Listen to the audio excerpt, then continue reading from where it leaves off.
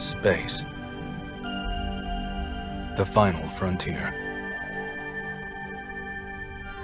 These are the voyages of the Starship Enterprise.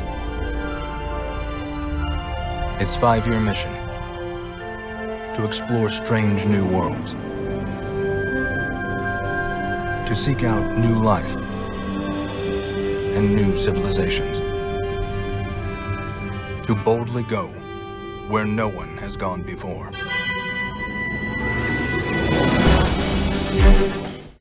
All right. Well, hello again, everybody. This is Buck Benny speaking. I'm joined with my friend Bob, my friend Jim, and we are here to talk about episode 4 of Star Trek Strange New Worlds. And this one is called Memento Mori, I think it's called. Yeah. Remember Death, yeah. Yeah. Okay. Is that what it means? Yeah.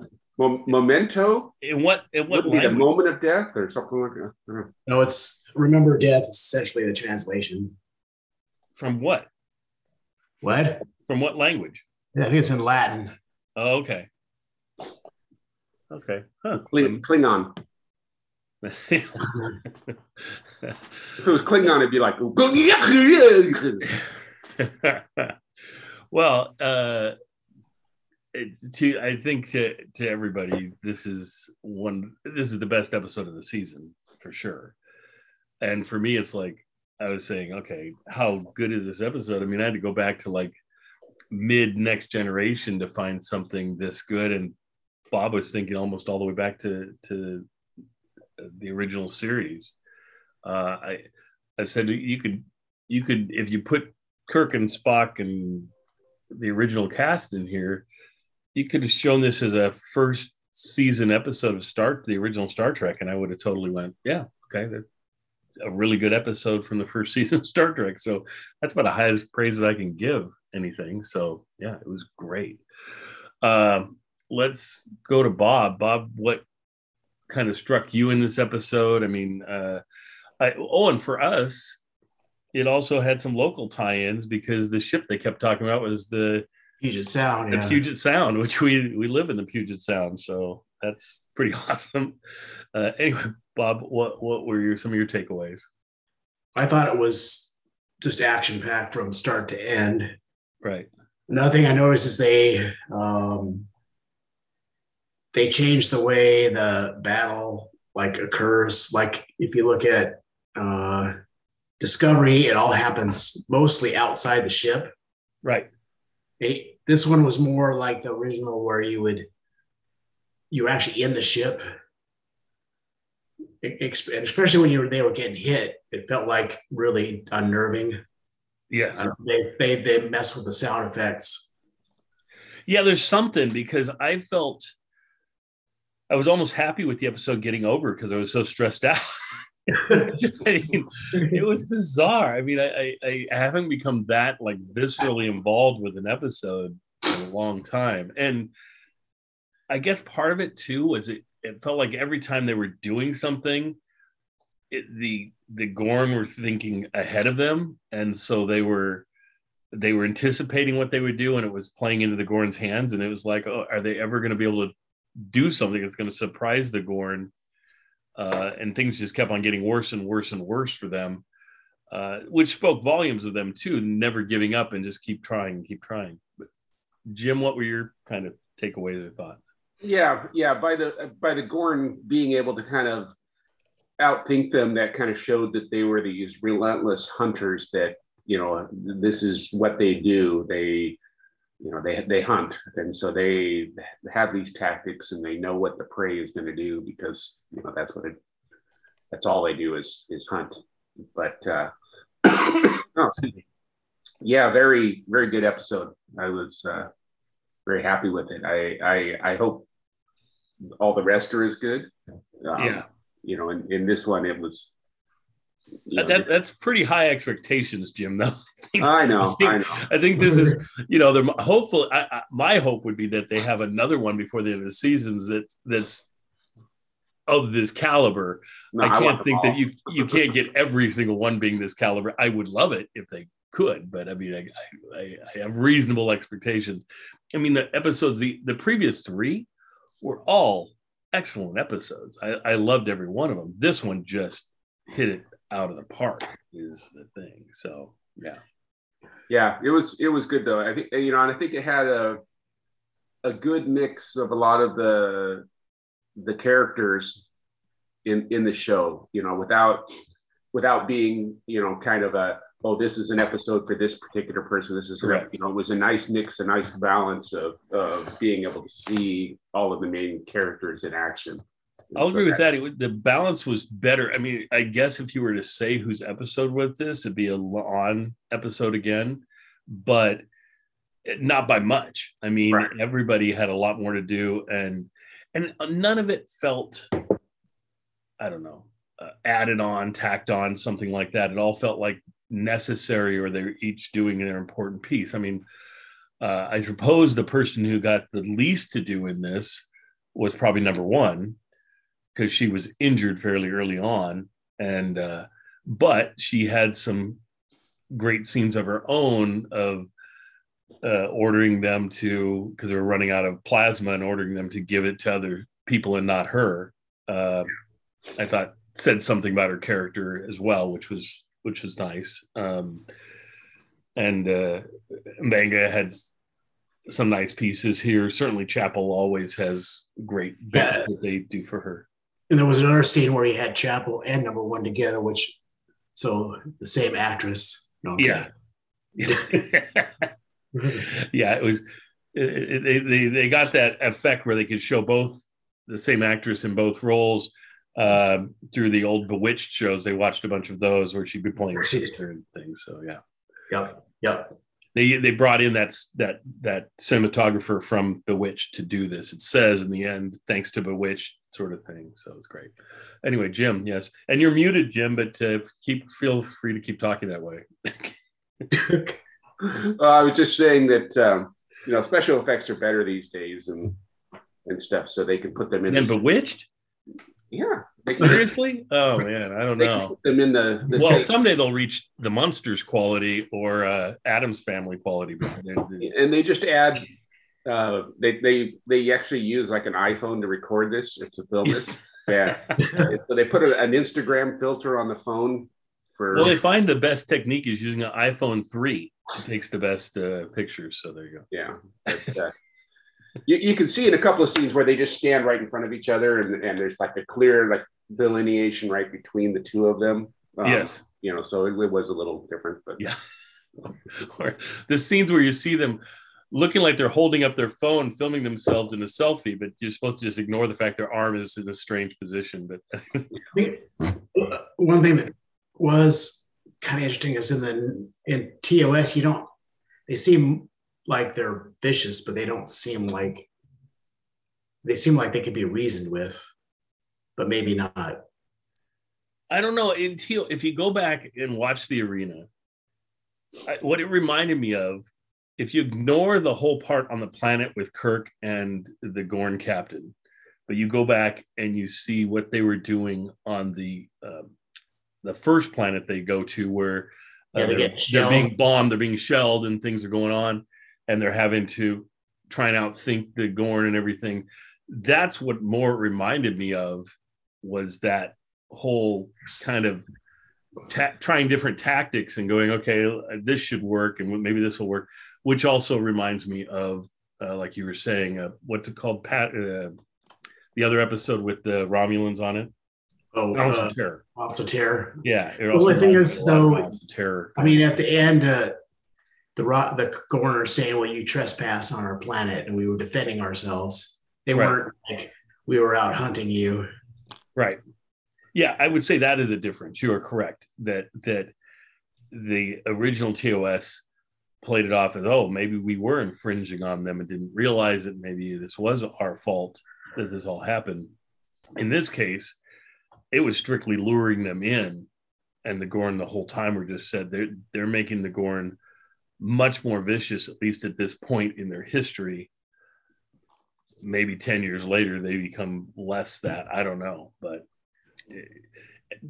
it makes it an interesting villain. I mean, it makes them it brings them closer to a level of kind of the Borg or something. Yeah, that's what I was As a thinking.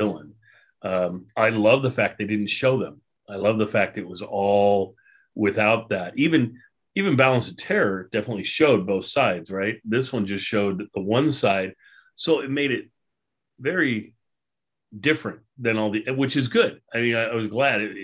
The difference between certainly Balance of Terror and Wrath of Khan are compared a lot because they're very similar and feeling like it's submarine warfare sort of thing, but you see both captains always trying to outdo the other one and figure things out. In this case, we only see the one side, which I think gives it a novelty to it that's different than those other two and makes it stand out as different, which I think was smart. And it sort of has that Jaws sort of feel of keeping you kind of more in suspense because you never see the enemy. All you see is their ships every once in a while and things. And I love the scene where they had this ship. Spock figured out how to essentially create their own sonar that kind of worked. And then they position themselves above the ship and they realize the other ship can't see them, thinking it's the only ship that's pursuing them. And then they take their last photon torpedo and drop it right on the ship and blow it up. And so they're like, oh, good, we've succeeded. End of episode. Yeah, I looked down and said, I'm looking at, I'm only halfway through. I guess it's not over. Exactly. Right. And so, and then all of a sudden, immediately they show up with two other ships that are like the first one and a third ship that's a bigger ship. And they're like, oh my gosh, they wanted us to do that. They wanted us to destroy. They sacrificed one of their ships and their entire crew, you would think, unless they beamed almost all of them off or something, to just so they can find us. And what a beautifully vicious thing, and it makes you takes what you're feeling about these aliens and knocks it up a whole nother level to, oh my gosh, that is seriously vicious stuff if you're willing to kill that many people just in order to find them. So anyway, that scene just struck me a lot. I don't know if it struck you as much, Jim, or not, as it did me with that, but it was just like, wow. Well, that was probably the one that I had the most problem with. Okay. Because it's like, okay, so we just blew up a photon torpedo, but nothing really works in this gas giant, right? No sensors, no anything. And, we have to do this special thing to be able to detect these other ships and stuff like that. But so because of the photon torpedo, maybe it was big enough that they could do it, but it was like they were talking about how it just totally messed with the sensors and the targeting and everything else and stuff like that. So if they're sitting, farther away or so out. You're saying you don't feel like the Gorn would have been able to detect them even though they blew up the other ship?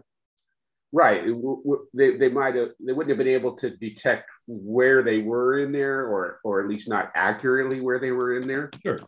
Also, it feels to me like, okay, you blow up this ship. I could totally see them show up and be like, oh, now we know where you're at this moment. Right. But it's like, okay, does that mean it covered my ship with some sort of thing that you can see me now when I move off? Or are you just heading to where I was? And if I just move away from that spot, I know where you you're won't going. See me again. I'm essentially cloaked. Yeah. Right. And at that point, you know where they're going to. So now you're ready for them. But yeah. Yeah. So you're right. If anything, it would seem like it would be to your advantage because you slide off of that spot, but keep your, well, I guess they have no guns or anything to train on that spot, but essentially you would hope that you'd be able to, they're going to fly there and you'd be able to attack them. But I guess at that point they had no weapons left, right? Because the phasers won't work. But they could just move off from there, and just like but that is the problem where I've heard, I've listened to a few podcasts on it, where they've been talking about this episode, and a problem that people have, if they have any problems. I mean, most people just love it, but anyone who has a problem is like, there's a lot of things that are just convenient. Oh, conveniently they attacked and took out all of the photon torpedoes except for one, and conveniently they've knocked out the phasers and they don't have warp power. I mean, there's a lot of things, but on these any of these shows that are like this, there's always that piece that's what makes it interesting. Also, they have a battle without their shields and a battle, and and so you have to kind of go with that. But Bob, you were going to say any smart commander tries to knock out his enemy's weaponry first. I mean, any of his capabilities, like you go out and try to bomb airfields so people can't fly out. You're going to try to attack their military infrastructure. So I would assume the Gorn would target those places. Correct. Well, Provided they knew where they were. Right. Yeah, especially if they were interested in capturing them for food or whatever. You're not just going to blow their ship up. They're going to do the same thing that the Enterprise and everybody else does if they don't want to blow up a ship. It's like, target their weapons, target their propulsion, and stuff like that. So I can see them doing that. Okay, that's good. That helps me from. So now I can ignore all those other podcasts that have been talking about this. They don't know as much as we know. Right. That's why they tune into ours. That's right. To get the definitive word from the experts. No, and I was trying to think of what else. I mean, the acting on this was superb. I thought throughout everybody did a great job. One thing I wanted to point out, and we're just going to go all over the place like we always do, but the one thing that's been pointed out by a number of people is it feels like someone posted a meme that was of Pike saying in the original Cage pilot, right, saying, "I just can't get used to having women on the bridge," as he's talking about, and I think we've mentioned that quote before. And then it shows a picture below of the new Pike surrounded by his bridge crew, which his entire bridge crew except for Spock is women. So he's got all the women there surrounding him and things, and just kind of showing that it's a little and folks have been saying it's a little lopsided how many women they have and things. I think for the show, if you look at the show, I think they have 9 main characters, and of the 9, 4 are men and 5 are women. So it's pretty down the middle. But I think what happens is the reason that you feel like, and the reason that they might have want to cast it a little differently, is the fact that almost all of them are bridge officers. And then they've got the males, they've got Spock and Pike on the bridge, and that's it. And the other males are the chief medical officer, of course, M'Benga. And so him you only see pretty much when you see the in the medical section, and then you've got your chief engineer that you only see in the engineering section, and who's not even in like every episode necessarily. So it makes it seem like it's just dominated by all these women. And the other piece I don't love about that is you essentially have, other than number 1, right, all your other main positions, the highest ranking positions on the ship are all male, right? And so that's a little dicey. I mean, I guess you could say it looks like maybe La'an's character is higher in the pecking order than Peck. No, she's higher than Spock, I think, because she's essentially 3rd in command. I don't know where Spock is in the command structure on this ship. I assume he's like 4th in command or something. Anyway, does any of that strike you guys as anything, or is it just the way it is? I mean, does it bother you that there's so many women on the bridge, or that it seems like women dominate the show, or anything like that? Doesn't bother me. Okay. Bob? You just want to know. No, I think it would be better if it was balanced, but just from most things in society are balanced, right? There's pretty much even number of men and women. Right. I guess what I would do to balance it, honestly, all they need to do, we have this one character that I don't even know I don't even know if her name's been mentioned. She's the Asian woman that sits in whose seat? That would be Chekhov's seat, right? Originally, right?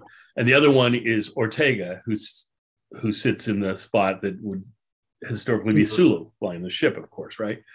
So I think if you would have switched that to a male, I don't care, Asian, any male, one thing I always liked in the original that they've never really had in any of the other versions is the two people sitting next to each other that would banter a little bit back and forth and things between Sulu and Chekhov. And I always loved that banter that they would have. And I think banter between a man and woman that sit in those spots could be a lot of fun. And Ortega, she's got a great attitude that she would be a fun one to have banter off of. And we're not even getting that with the woman they have sitting there, because she's essentially just sitting there and they haven't developed her character or anything at all. So they could switch it to a male character. I mean, they can leave it as female. I don't care, but I'm just saying that'd be one way to make it feel less like, because the shot you'd always get would be of a man and woman sitting there and then Pike behind them. And so it would just feel like on the bridge, there was a better balance. But that's my opinion. Yeah, it doesn't really bother me either. It just doesn't seem natural, though.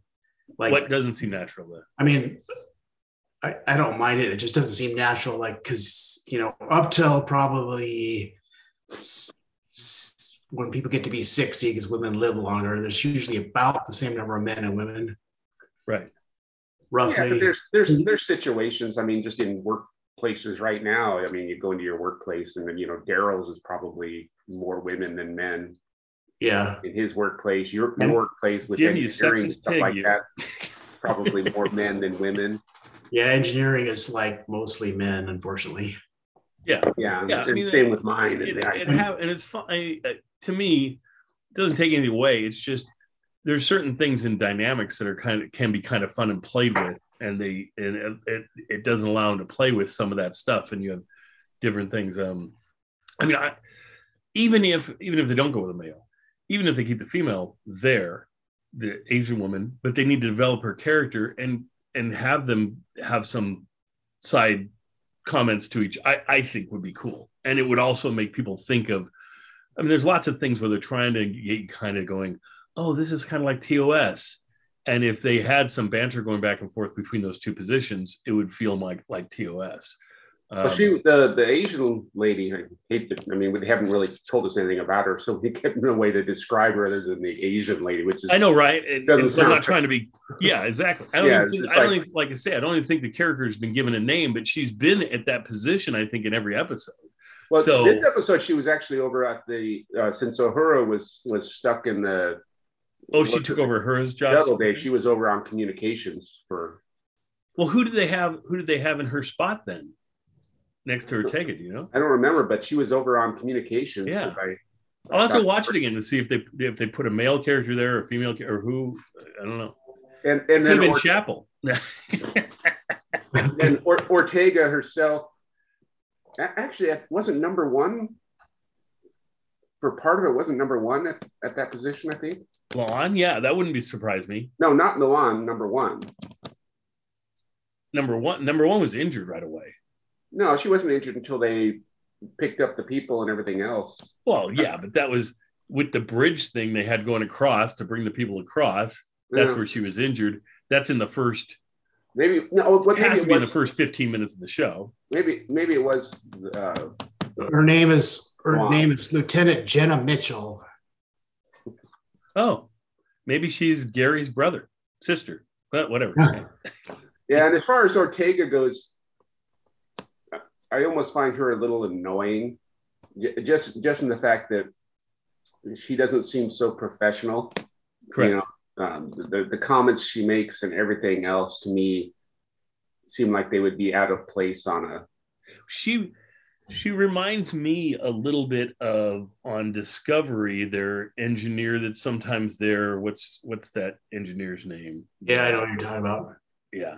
I also thought that Chief O'Brien.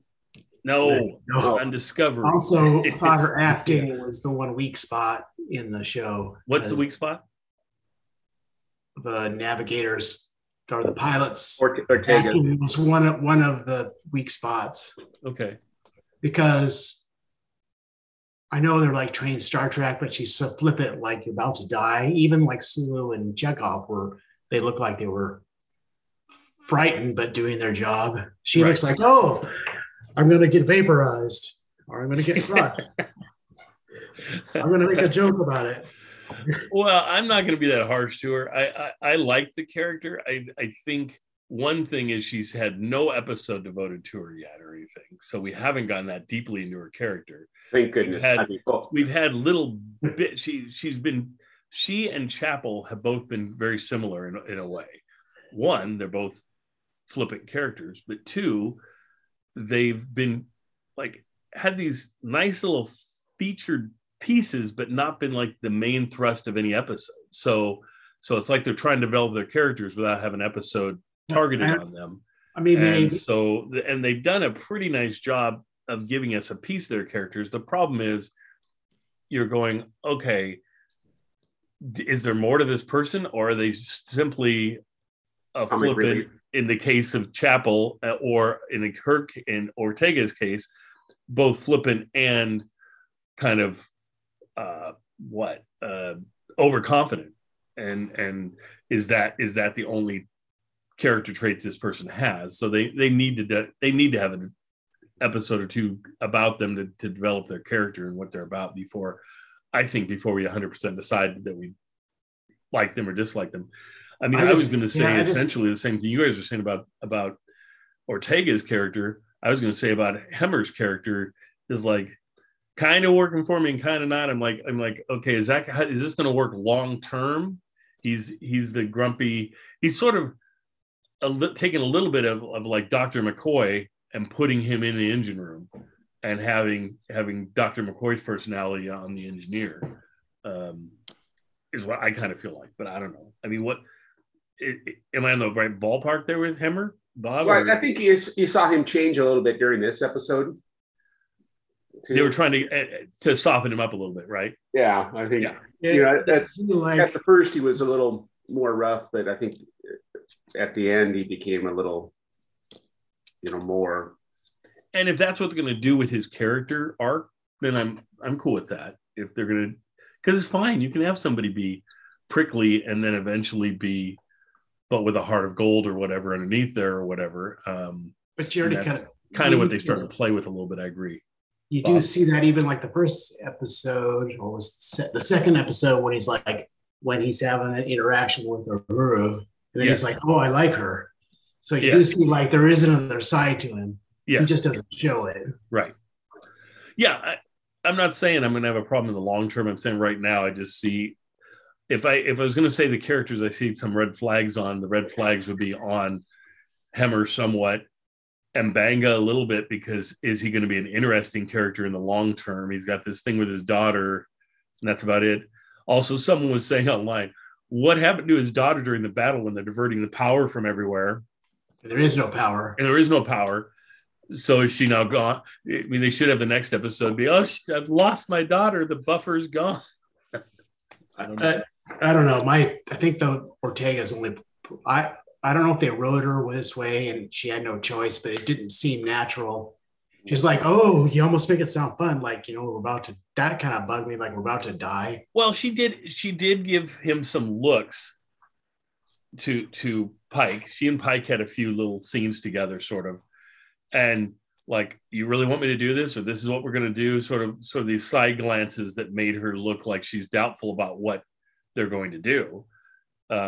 Didn't always verbalize it, but definitely she didn't seem overly confident in the whole thing. I mean, you're painting her out to be overly confident. She's been overly confident in past episodes. This episode, she actually looked like she was like, I don't know, is this the best thing to do? Well, I guess we'll do it. But I mean, even as some of her comments during this time when it seemed to almost be like she was questioning the orders and what they're supposed to do, and they're in the middle of this battle. And she's making jokes or questioning the orders that she's been given.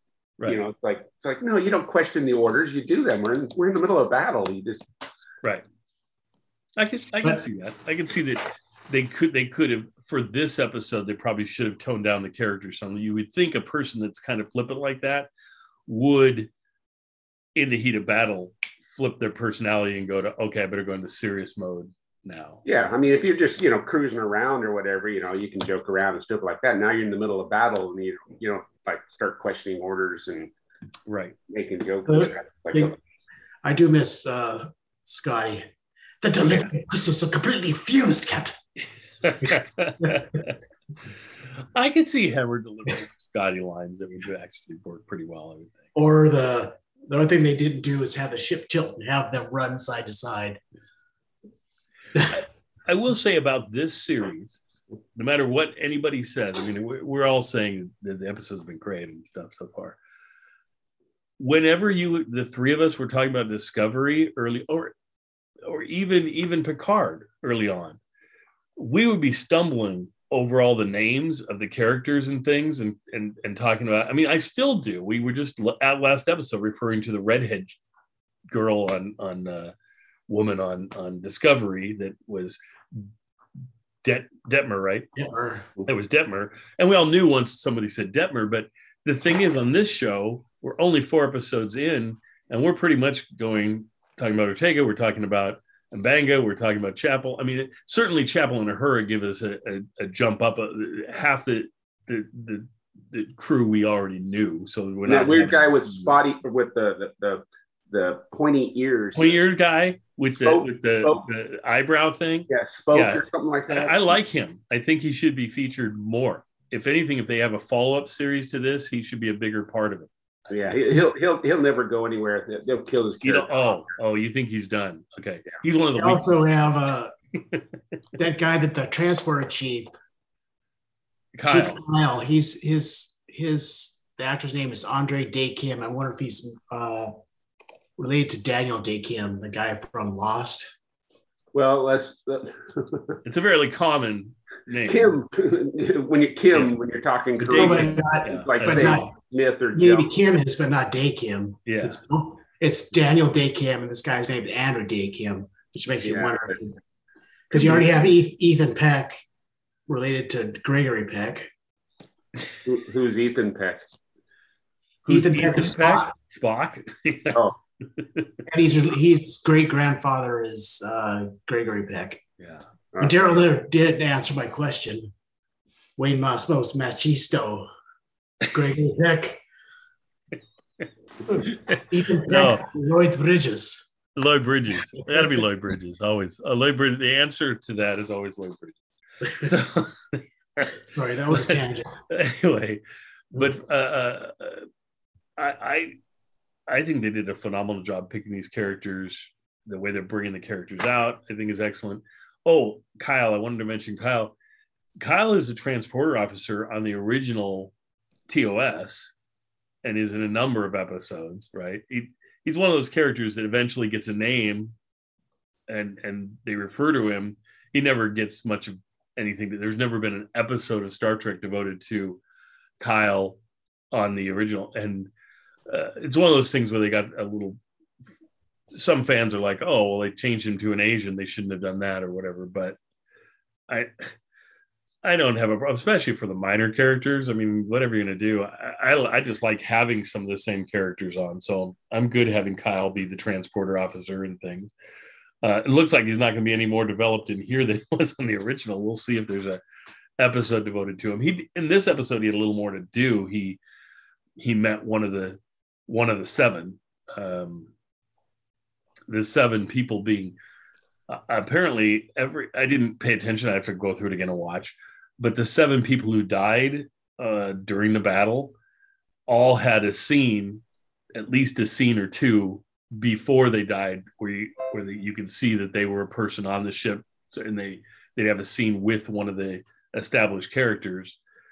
And so that's one thing that probably seemed a little awkward at the beginning, kind of like if you're going to watch the Titanic or Poseidon Adventure or something, where you're getting a little flavor of these people because they're people that are going to die later and they want you to kind of feel something for them versus nothing. So they show you a character. Yeah. That the was only one something that really came across, I think, when they died, of course, was the one who did he save? Was it Kyle that he saved by shoving him through? I think it was. I think it was Kyle that the bulkhead was closing. Yeah. And Kyle was trying to get him to come through. And he knew they wouldn't both make it, so he shoved Kyle through and then got blocked off. That's something that a lot of fans complained about Discovery was they would have an unknown character, they'd give you a little bit of backstory, then they would kill him off. Yeah. But in this case, it was trope. different because then it was sometimes like a character that had been, it was more like if you killed off Mr. Kyle, you killed off Transporter Chief Kyle or whatever, because he hasn't been developed much. And then all of a sudden you develop him for one episode and kill him. That's what it was like on Discovery. On this one, it was more like I say, like Poseidon Adventure or something, in that you are seeing this character for the first time, getting a little glimpse into their world, and then they died. So we care about them. They didn't kill off any main character on this episode. But what was Kyle's first name? Just says it should be Kyle, but I think it was his last name. name. I think it should be Kyle. I think that'd be really cool if you did that. John. I think it John was it Kyle. Zig John Kyle. I think No, that was in the Mirror universe. It wasn't Zig Kyle. That was in the Mirror universe. Yeah, that's right. John Kyle. John Kyle. Oh, I never knew. So such a unique first name.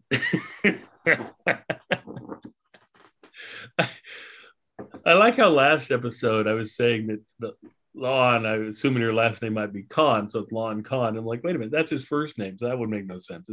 It's Lon Noonien Sung is what her name is, but anyway.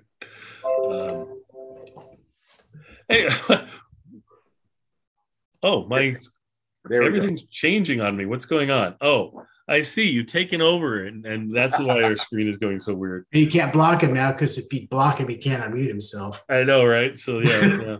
So he can go. That's with our picture of Mr. Kyle. That is Mr. That's Kyle. right. Yes. Yes. And very seldom in that outfit. He was normally in that strange sort of, I don't know what was that outfit that they wore in the original TOS that essentially, what did it look like?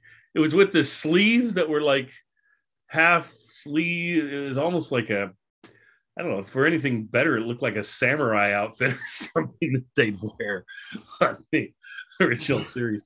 And they taken this Kyle and they put him in something similar to, he's got a different outfit than everybody else on this as well, which I think is interesting and fun. Anyway, what else we got?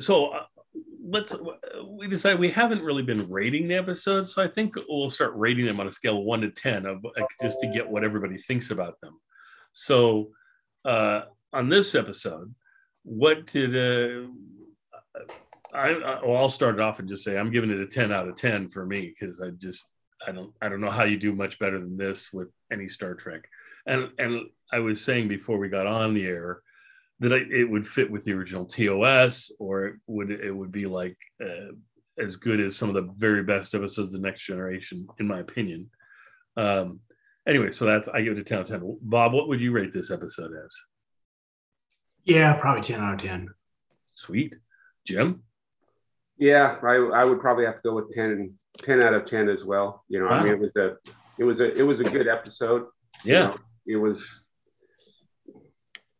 I liked it. It was a good episode. It was a standalone episode and stuff. There might have been other episodes along the way that you had that were pretty good that were part of a whole big long story arc and stuff like that. But it's kind of hard to really pick those because they're just part of a bigger story, a small part into a bigger story. Right. It's hard to compare. This I can compare to essentially all the Star Trek in the past. It's easy to compare it to, but it's hard to compare it to like an episode of Picard or an episode of Discovery, because those shows, I mean, they do have individual. It's so interesting because they're proceeding on a narrative that goes through the season, but they also do have a beginning, middle, and end to the individual episodes. So they kind of can stand alone, some of them. Certainly there was one, and we all talked about it a lot when it came up, was in the second season of Discovery. It was like the second or third episode featuring Pike, where they go down to that planet. They go down to the planet, and it felt more like a standalone episode. It felt more like TOS, and we mentioned it at the time. And I think we were rated that one as a very high episode as well. That's the only episode I can really relate this to. And I give that episode like an 8 out of 10 from that one. But so it wasn't as good as this for sure. but let's go back through, since we haven't rated any other episodes, and we're going to start rating them all anyway. Let's go backwards 1 week. Let's go to the episode from last week. Well, that wasn't the one with Uhura. That was the one from the week before, right? Well, the last week was the one with where they found out she was alien, number one. Oh, that's right. It was the number one episode, right? Yeah. How would you guys rate that one in a scale from 1 to 10, do you think? 6, maybe. Okay. Bob? I think I'd give that one an 8. Okay. I'm going to give it a 7. And so we're sort of right in there. Yeah. 6, 7, 8. Now let's go to the episode before that, the one with Uhura. Probably in my opinion, the best Uhura episode probably ever done, because it actually featured her using her linguistic capability. It featured her. I don't know. I just really, really enjoyed that one with Uhura, and felt like Uhura always historically had deserved some kind of showcase like that and never got that. So it was nice for her to get that. That was the asteroid one, right?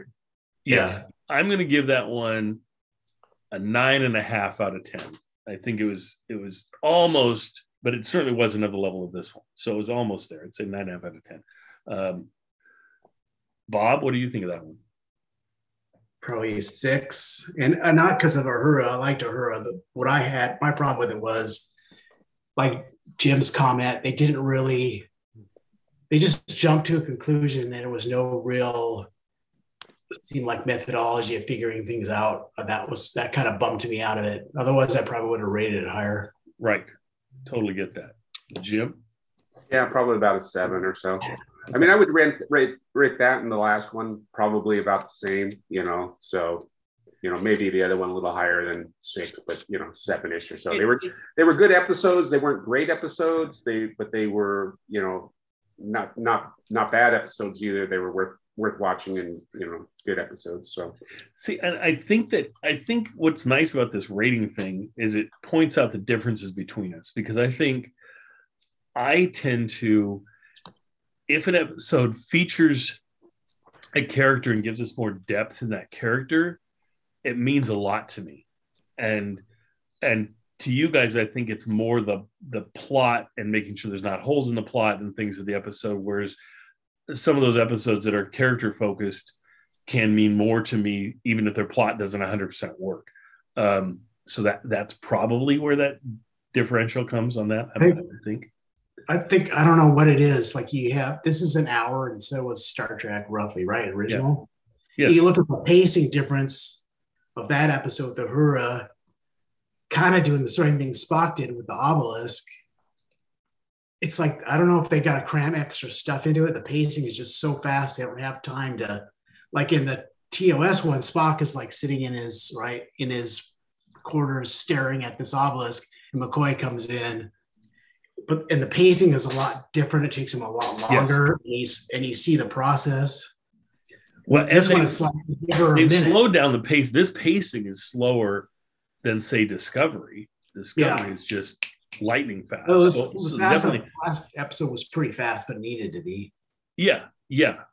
So it's tricky. I mean, they're walking they're walking a tightrope with trying to make it old school like TOS, and yet they can't. They don't feel like. I don't think they feel like they can completely go there, because people will be bored with the speed of it, because everything's so much faster these days.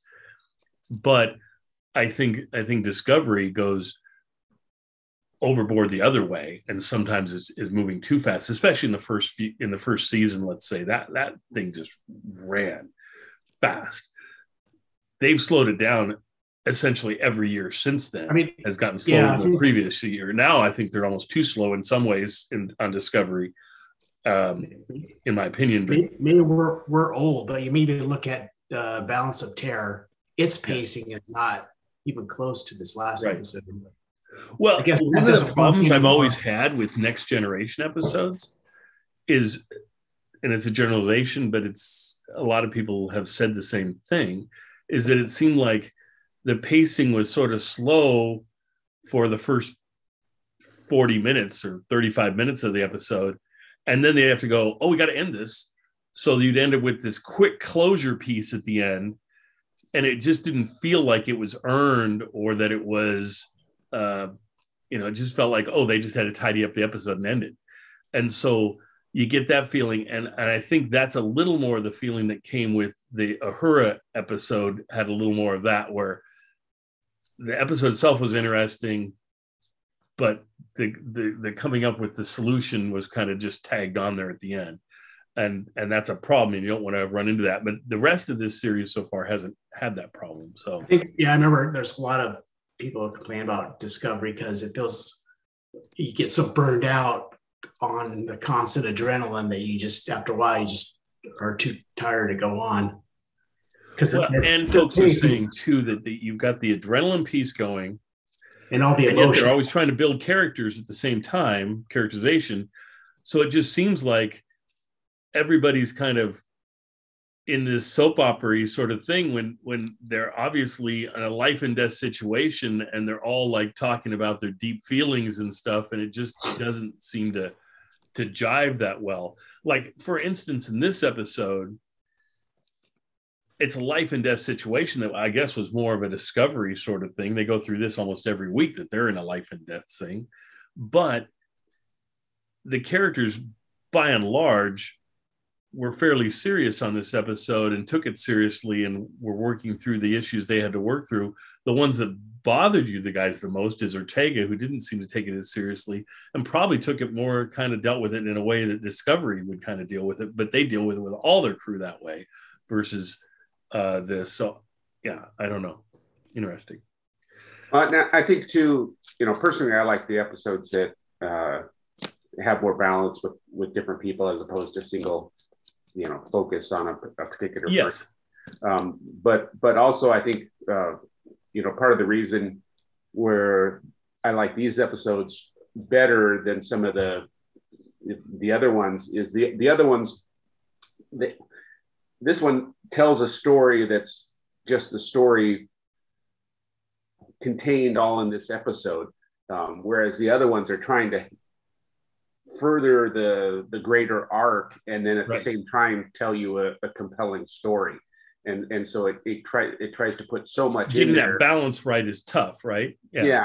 And if they could take out all of the stuff that has to do with the whole furthering the story, the furthering of the long-term story, then that gives them more time to actually have an enclosed episode that is winds up being better than right. So yeah, it's interesting to see if Discovery did like an hour and a half episodes, would that work better? I don't know. It's interesting, or would they seem too long? I'm not sure. But this still working for me this season of shows and everything. Let's go back and grab the first one then, because we haven't talked about that. So the first one, how would you rate that one? It's establishing characters. To me, it was a little truncated. The story was, because they were doing so much character work, but I expected that, so it didn't surprise me that that's what happened. I did like the parts on the planet. I did like the humor and things that went with them beaming down, and some comedy mixed in there, to talk about Spock's shorts that he appeared in and everything, which is kind of fun. So I'd rate that one with like a 8.5 or something. It didn't have to be a pilot, because it wasn't like they'd already sold the series, so it didn't have to be this big pilot thing. And so I think that's a piece of it too, that made it where it could be more of a normal sort of episode beginning. Anyway, so that's what I would give it. But Bob, what were your thoughts on that? On the first one, what would you rate that one at? 7.5, maybe 8. Okay. In the same ballpark as me then. Jim?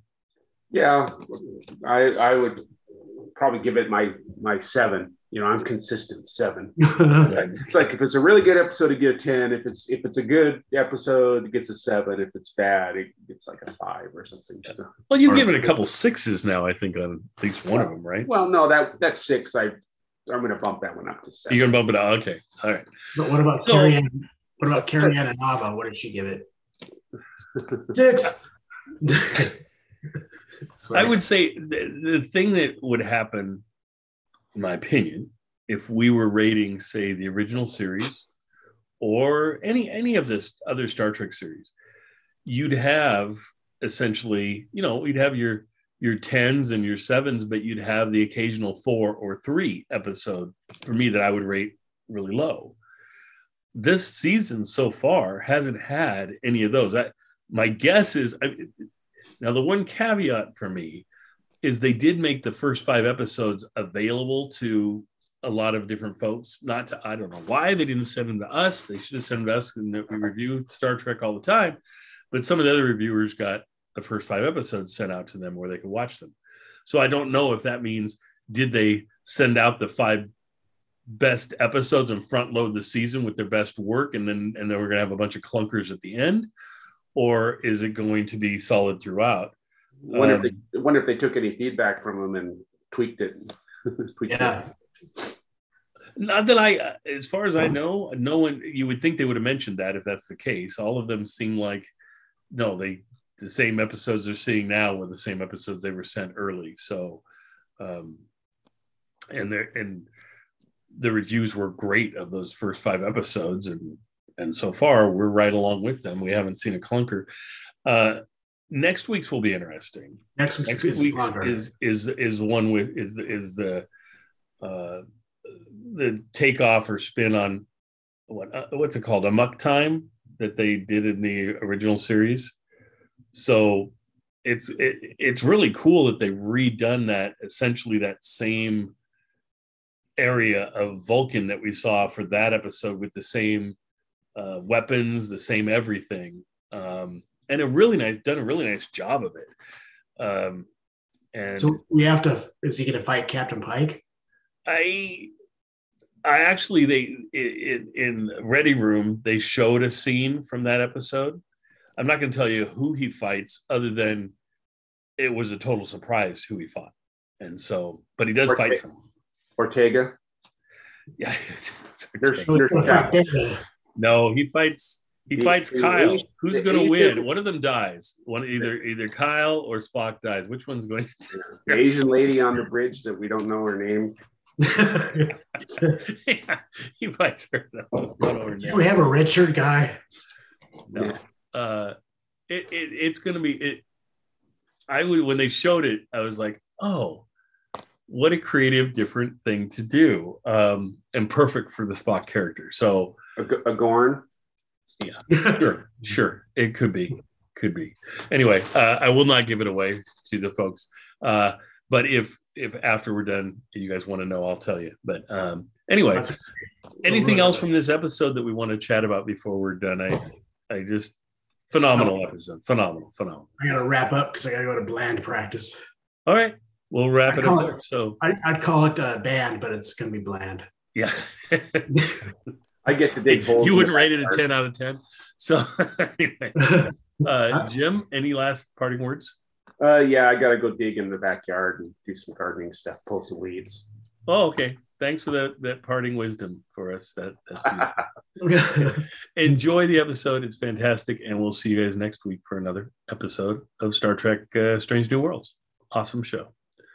This week, Security Chief La'an Noonien Singh, Christina Chong herself, and Star Trek Strange New Worlds writer Davy Perez stop by the Ready Room. We have Star Trek science consultant Dr. Aaron McDonald on hand to tell us all about using black holes to escape enemy ships. Plus, I've got an exclusive sneak peek at Episode 5, Transporter Room. Beam us all directly to the Ready Room for all this and more.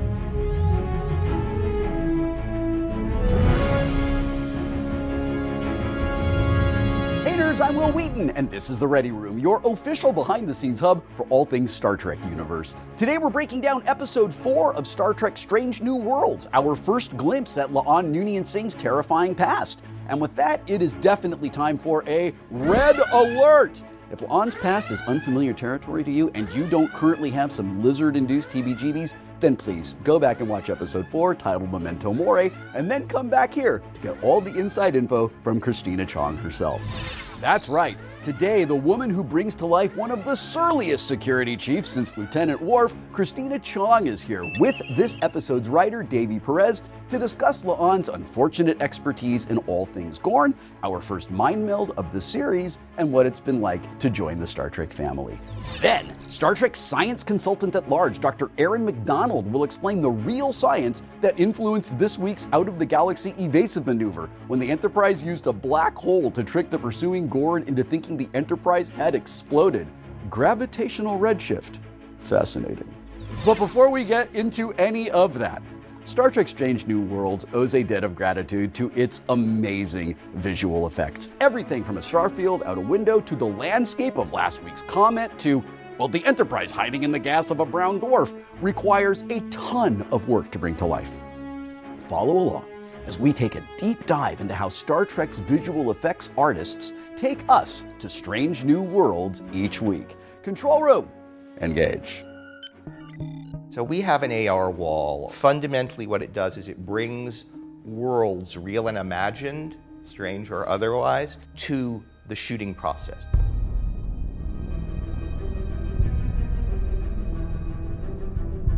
Star Trek Strange New Worlds and Star Trek Discovery are the two first Star Trek shows to use the AR wall or virtual production wall here in Toronto. It was definitely a new learning curve to try and figure out how to incorporate the workflow into the pre-production side of things. We needed to know what the sets were going to be almost 6 months in advance of shooting them. It fell to me to produce the designs of what ultimately would be the joint AR experience. So I would have to design the physical set, but then that had to connect and bleed through in a smooth, seamless way into the digital asset. It's a spectacular process.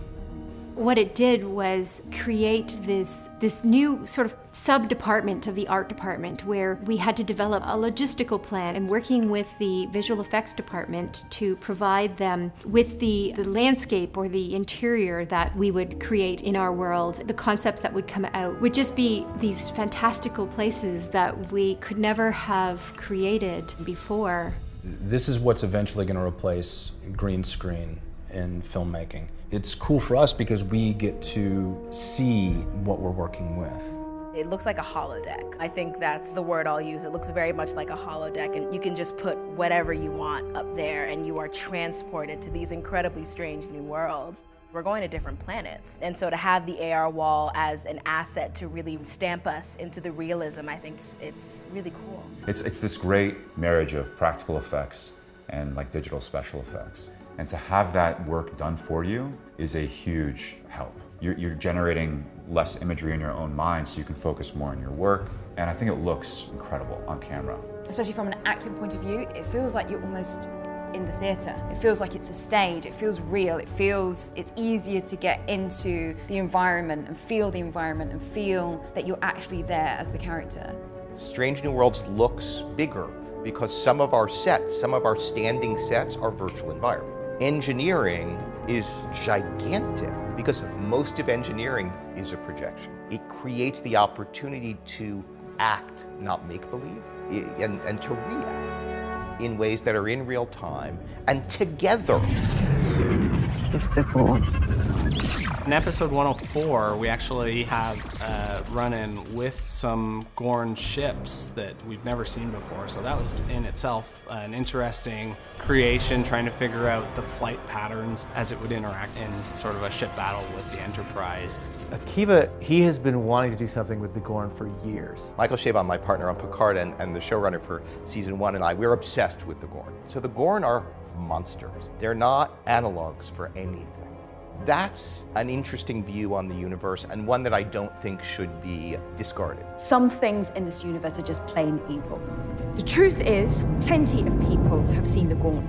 They just don't live long enough to talk about it. From a producing perspective, we were looking for a classic villain to reinvent. The decision that we came to as a writer's room was to slow play them. If you use Jaws as a metaphor, when you don't see something, it's often even more terrifying than when you do see something. The goal was in designing their ships was to design a ship that doesn't look like a ship that we would understand. In that episode, in episode 4, we don't see them. We see them from afar. We see their ships. Their ships are weird. They're alien. We don't understand them. They're terrifying. But very interesting scenes or a creation with Dan Liu, the director, is kind of interesting. They actually took a Hunt for Red October approach where it's almost like a submarine battle. Henry and Akiva both kind of agreed that it would be interesting to see it more like a battle map and create that sort of inner sub feel where it's very claustrophobic and very quiet and tight to really build the suspense. They wanted us to fire. They sacrificed an entire ship just to get our location. Why is that blip so much bigger? I am now joined by Christina Chong, who plays Enterprise Security Officer La'an Noonien Singh, as well as Davy Perez, the writer of this week's episode. I am so glad you could both be here with me today in the Ready Room. Thank you. It's a pleasure to be here. Thank you, Will. It's lovely to meet you. Christina, on behalf of Legacy Star Trek, as one of the old dudes, welcome to the Star Trek universe. Thank you for having me. Tell me about La'an and tell me what you love about her. I love playing La'an. It was such a big surprise because I accepted this job off of, a few pages of dialogue when you were auditioning, and I had no idea what I was coming into. And season 1 has just, you get so much of her backstory, especially in episode 4. But what I love most about her, I guess, is the fact that she's so courageous, so brave, and, even though she's been through so much trauma in her childhood, she's working to overcome that, no matter what. And it's also very cool that I get to do all the kick-ass stuff. She goes on all the missions. So, I get to experience all the different planets. I get to work with almost every character. And yeah, I love her. Davey, I suspect a non-zero number of Trekkies, myself included, lost our collective shit when we found out that the Gorn were making a reappearance in the Star Trek universe. I just want to know how the creative team came to the decision of it's going to be the Gorn, because I have always felt that they're amazing, they're legendary, but the amount of love for the Gorn compared to the amount of screen time the Gorn have received until now seems a little out of balance to me. So talk to me about developing them and why they were the perfect villain for this episode. Well, the Gorn was something Akiva Goldsman had in his mind at the beginning. Even when I met to be on the show, he sort of said, hey, what are some of your favorite episodes? And I had, Arena. Of course, slow moving Gorn coming after Kirk. That's great. And he said, well, that's one of the big bads that they want to explore. And so I was on board with that concept. I was fortunate enough to get to write this episode. And I think what made them very interesting and unique bad for this episode in particular was because it's La'an's story. It's her history with them. The Gorn captured my family's colony ship. I was the only one to survive. We don't know that much about them, and we actually use that to our advantage. The unknown is sometimes more scary than what you do know. They're literally just here to destroy you. There's nothing, they can't be reasoned with. They can't be communicated with. And Christina, we find out a ton about that through La'an's backstory this week. We find out about her childhood. We find out about her brother. We watch her step up and become a Gorn expert on the Enterprise. It's the Gorn, sir. It's them. This was a trap. The hologram the colonists bait. They waited for us to be vulnerable. It's what they do first. Run you down, use up your resources. Tire us out. Smart tactic. And deadly. Emotionally, for her, it's like a lot that happens this week. What was it like for you as the actor who plays her to discover all this context about her character? And did you think at all that you were really adding to her backstory with all of this and it's going to inform her moving forward? Sorry, I'm just going to say, I just didn't realize how Gorn appropriate I was dressed. Amazing! Yeah. My question was that we see so much about La'an this week. We see her relationship with her brother. We see the childhood trauma that she carries. And I'm just really curious to know how you feel about her backstory and what it was like for you as an actor to discover those parts of her. I was very excited. Her whole arc in season 1 is just amazing, and getting those emotional scenes, as well as the kind of after episodes 1 to 3, where she's obviously very kind of put together, and then 4 being able to really, you know, let loose with her trauma. And I think what I tried to do with La'an is make that loss personal to me, and my traumas and my childhood stuff and the things that I've lost in my life, and bring it down to a real core primal level, and use that energy in La'an, so that hopefully everyone out there who has lost somebody or has experienced that kind of trauma can connect to her on that level. So for me, it was really almost cathartic in a way to use my stuff. And because she is so brave and she's trying to overcome it, it's kind of, it's almost like therapy, let's be honest. It's therapy, I'm using it and overcoming it through La'an. So I feel like I've been able to play such an array of emotions with her. So I've been very fortunate, and yeah, to play La'an. Dave, you had something to add to that. Well, I was going to say it's interesting that I got to write a lot of La'an's story this season, because I myself have childhood trauma. And so in the writing of it and in the talking with Chrissy about the character of it, this was something that we wanted to approach it as not everyone manifested in the same way. Yeah. Everything you've seen on TV is a version that we're all aware of, but what is the real truth of somebody who's had this thing happen to them at a very young age, and how do they function as an adult?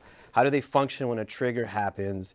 And on top of all of that, now you're face to face with that actual immediate trauma. So I thought Chrissy did a beautiful job bringing all of that to life. And I just wanted to chime in because it was like a very kismet sort of connection between the story we wanted to tell and the person who got to bring it to life. Thanks, we talk a lot about representation on Star Trek and how Star Trek really like says to everyone there's a place for you specifically in the future, and just knowing that this episode sort of specifically says, hey, people with mental illness, it's going to be all right, there's a place for you in the future. That's really important. None of this is on my cards. All of this just came up organically in this conversation, and I appreciate it. Let's move to something a little bit lighter. I feel watching Strange New Worlds the way I imagine people felt watching the original series. It's brand new, yet it is familiar to me, and it brings so many wonderful, familiar storytelling conventions from the original series. Specifically, in this episode, we are revisiting a storytelling style that was real prominent in the original series. It came out of the Cold War, and a lot of our starship combat was based on submarine warfare. And I love going into the Brown Dwarf and being around that black hole. You get the sense that you're in this underwater battle that's very evocative of Balance of Terror and the Tholian Web, a little bit of the Doomsday Machine, just that sort of thing. So are you thinking about that? Are you like, yeah, man, this is how they did it back in the day? 100%. I mean, you mentioned Balance of Terror, and that was one of my favorite episodes. And that was an episode that I think was inspired a lot by, whether intentionally or not, The Enemy Below, which 100%. I really wanted to bring that and do a classic style episode and have it be a war style film. I sort of went with Run Silent, Run Deep, which was this, they're looking for this thing in an unknown region and they don't know where it is, and there's a younger officer with an older officer and they're kind of learning from each other. So I 100% was watching a bunch of submarine movies. I can't even tell you in the room how many times one of us would just go, one ping, So all of those films, Red October, I was just watching these submarine movies and then sort of letting that inform what is the modern Trek version of that. And a big part of those sequences are because of the low tech, because it's radar and because you don't know where they are, and that's scary and that's spooky. I love that you kind of recreated radar for this. It's like, this thing happens where we're in the future and we have all this great technology that does all this stuff. Oh no, how do we put our people in trouble? How do we pull them away? And you just did it in this like very organic, like just totally appropriate way. I loved that. Christina, I've been in Star Trek for 35 years. I've worked with people who are mega fans like myself. I've worked with people who know nothing about Star Trek at all. It's this beautiful continuum. And I know that you live on that continuum as well. And in this episode, La'an engages in a mind meld. Now, the mind meld is cool. When you get to be part of the mind meld, like, that's a big deal. A mind meld with Spock is an insanely big deal in Star Trek. Like, for me as a Star Trek fan, if I got to do a mind meld with Spock, I know it's a TV show, I know it's not real, I'm still like just gonna lose my mind. I just want to know, what was that experience like? So, obviously, you know, we're by episode 4, we're kind of in the thick of it, and I didn't really think. I mean, I didn't really, because obviously Ethan had to do it to me, so I wasn't really aware of or conscious of like researching it and going, okay, mind meld, what is that? Because I was like, okay, he's going to do it to me. He's going to do something. I'm not sure what it is. And so I learned about the mind meld through Ethan, and it was only on the day I was like, oh, right, this is a huge thing. Oh, crap, probably should have rehearsed that and looked it up and realized how big it was. But it was only afterwards that I realized, which I kind of think is better as the actor, because, you know, La'an has never experienced that before ever. So it was like I was experiencing it as La'an for the first time. Obviously, since I've done that, I've realized how big of a thing it is. And yeah, and I think I'm glad I didn't research it before and realize how big of a thing it was, actually. That is fascinating to me and wonderful. The experience of, I've never done this before. This is brand new to me. Mm-hmm. It makes me think of a moment I had on Next Generation where watching it, I shot it when I was in my teens, I watched it in my 30s, and I thought, wow, buddy, you really missed that moment. You blew all of it. Yeah. Watching it again recently, I thought, oh my goodness, this is the first time Wesley's ever experienced this. It's the first time I experienced it as a person. The reaction is super normal. And if it had been what I intellectually thought it should have been, it would have been completely wrong for the moment. Exactly, and I think the same for La'an as well. Like, exactly, she had to experience that for the first time. Yeah. The audience has seen 4 episodes of Strange New Worlds now. I've had the privilege of seeing most of them. I am just having an incredibly good time watching all of your characters develop. Thank you for your contributions to Star Trek. We're just at the beginning, and I can't wait to come back at some point in the future and talk about this again when y'all have a little bit more Star Trek behind you. I'm so interested to hear how your perspectives change over time. I'm really looking forward to it. And just thank you for this incredible character. Thank you. No, thank you, Will. And thanks, Davey, for writing such an amazing episode for La'an. Oh, you have to say that, don't you? Yes, I do. No, thank you. You're being sincere. I appreciate it. Thank you for always being a pleasure to work with, Chrissy. We always thank we know if it doesn't start with you, there's nothing for us to do. Mm-hmm. We can't make bad writing good. It's just not possible. And actors who know that always thank the writers. Oh yeah, I appreciate that, and I will share the love right back. I think a lot of it becomes really easy to write for the characters when the actors. We have such an amazing cast, and when you have conversations with them and you understand what the roles mean to them, and then you say, oh, I can use that in a story, or I can inform the story that I'm telling and use some of that in a great way. Yeah, and I love the fact that Dave is so patient with me when I'm on set. He'll sit there and listen to my pitches for the next season. Yeah. And Chrissy and I have a very fun it. dynamic when I'm up there. We have a lot of fun. Yeah. Thank you so much, both of you, sincerely, for being here. I'm really looking forward to chatting with you again. Awesome. Thanks, Will. Thank you for having us.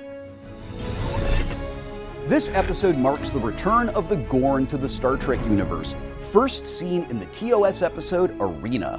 What other Star Trek staple made its debut in Arena? Was it A, tractor beams, B, photon torpedoes, C, hyposprays, or D, replicators? Don't boldly go anywhere. Stay tuned for the answer. Even if the technology Star Trek uses to get our starships to warp doesn't exist in our real lives yet, the team behind Star Trek makes an effort to respect the physical laws of our universe as much as possible. Dr. Aaron McDonald has helped us keep our science fiction grounded in science fact as a technical consultant on every Star Trek series since Discovery. Today in the Ready Room, she gives us some insight into the science that made the newly named Pike Maneuver possible. Take a look. Hi, I'm Dr. Erin, astrophysicist and science advisor for the Star Trek franchise. Today we're going to look at some science behind this week's Strange New Worlds episode, Memento Mori.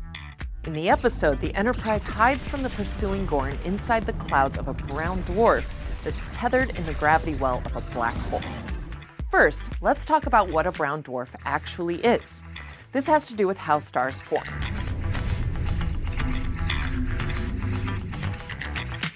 To get a star, we start with a big cloud of gas, mostly made up of hydrogen. The hydrogen in this cloud will slowly clump together, and as it does, it starts to grow in mass, kind of like a snowball forming. And you know how when you rub your hands together, they warm up? This is due to friction. And the same thing is happening in the middle of this big, dense cloud of gas.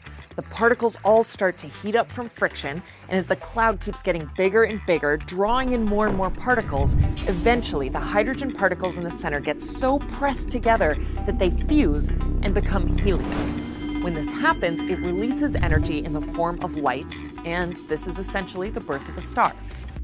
A brown dwarf, however, is a cloud of hydrogen gas that all clumped together into a dense sphere, but there wasn't enough gas around for it to get big enough to cause any fusion to happen.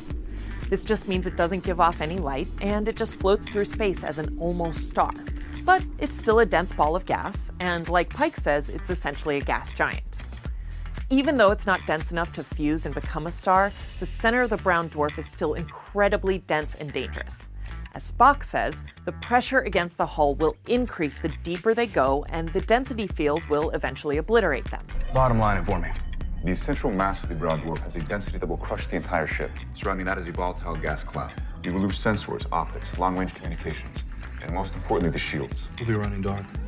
That sounds Perfect. This brown dwarf they hide in is gravitationally bound around a black hole. But what exactly is a black hole? To understand how black holes work, we have to learn about gravity wells and escape velocity. Einstein realized that our universe is essentially a fabric, a sheet of space and time.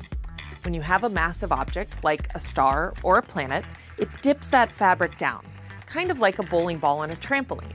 And this forms what we call a gravity well. The more massive an object is, the steeper and deeper the gravity well, and the faster you need to be moving to escape it. As objects start to get more and more massive, the escape velocity is going to get greater and greater. Eventually, you'll have an object where the escape velocity is greater than the speed of light, and that's what we call a black hole.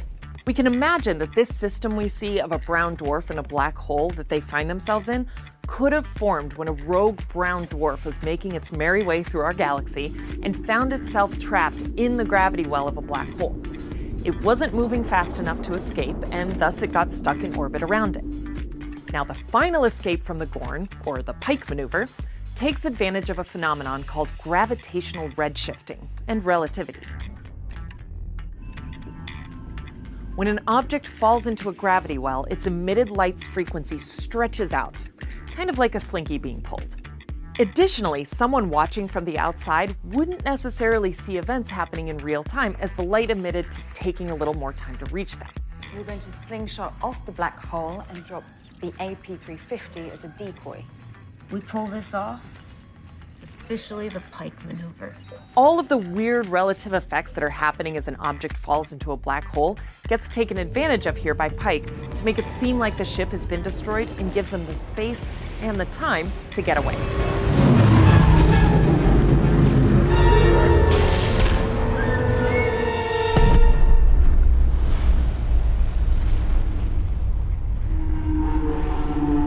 So, there you have it. I'm Dr. Erin McDonald, bringing you all the science facts behind the science fiction in Star Trek. This episode marks the return of the Gorn to the Star Trek universe. They, of course, were first seen in the original series episode, Arena. What other Star Trek staple made its debut in Arena? Was it tractor beams, photon torpedoes, hypo sprays, or replicators? And the answer is photon torpedoes. When the Enterprise comes under attack by a Gorn starship while Captain Kirk is on Cestus 3, he orders Commander Sulu to fire photon torpedoes for the very first time. We spent a lot of time this week terrifying you with the Gorn, and I cannot imagine terrifying you further by leaving you in the dark as to what next week's episode might hold. Well, luckily for y'all, I've pulled some strings, and I have a clue right here in the form of an exclusive sneak peek. Take a look.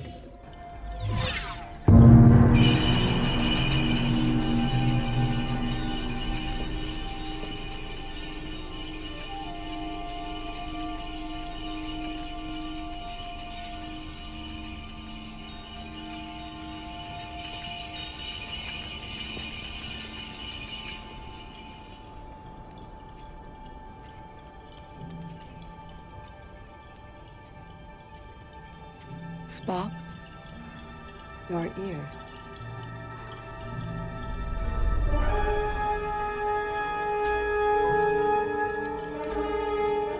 You're human. T'Pring. I will not marry a human. I choose Caliphie.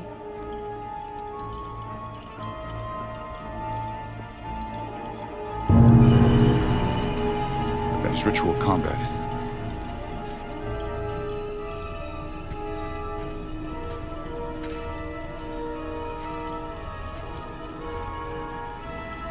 Who am I supposed to fight? You will fight him.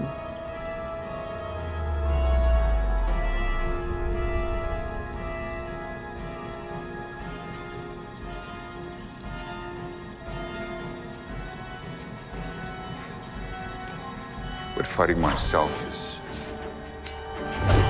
illogical. Y'all, thank you so much for watching this week's installment of The Ready Room.